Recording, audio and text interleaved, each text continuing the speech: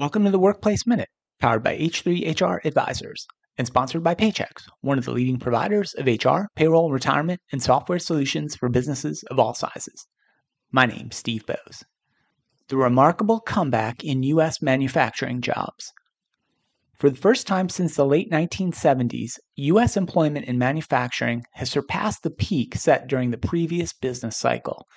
This happened in May 2022, according to the revised 2022 payroll jobs data released by the U.S. Bureau of Labor Statistics.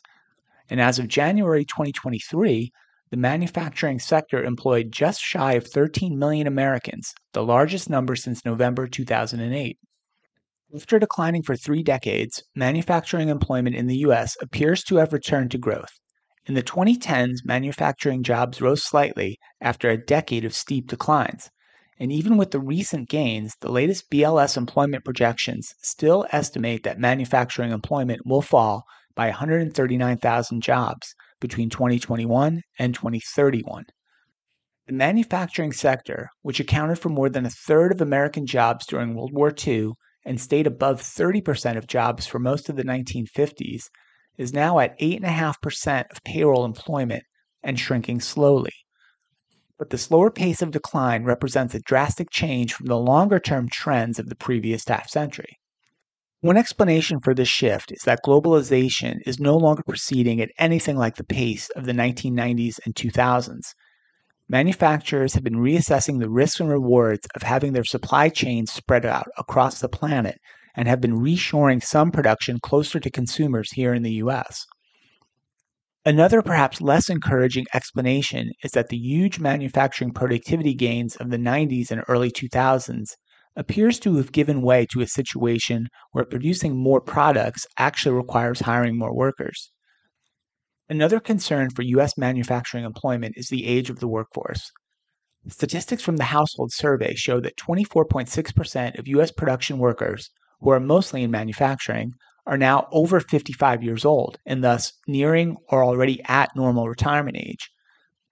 The rising share of manufacturing jobs held by 55 and older workers is mostly a result of demographic change, with that age group comprising 23.1% of the U.S. civilian labor force in January, up from a low of 11.6% back in 1993.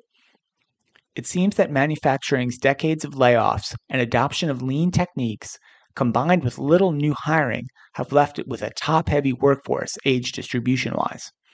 However, the sharp jump over the last couple of years and the percentage of production workers who are actually teenagers is a sign of what's to come, although expanding that component of the workforce will take some effort. Employers of all kinds have been backing away from bachelor's degree requirements for workers, and manufacturers, which generally didn't have those requirements to begin with, are having to scramble to attract young Americans who see factory work as unattractive.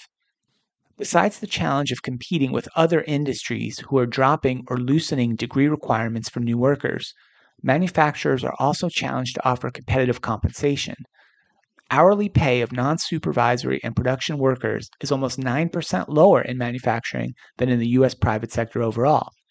However, steadier hours in manufacturing mean weekly pay is almost 10% higher, and benefits tend to be better too.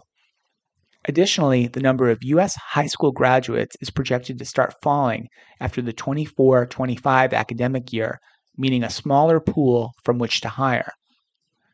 All in all, it's looking like a new employment era for Americans without college degrees, which seems as if it could reshape the U.S. economy and society in lots of mostly positive ways. But it also seems as if it will pose big challenges for manufacturers and other employers who need to compete for and hire these workers. That's it for today's Workplace Minute, powered by H3 HR Advisors.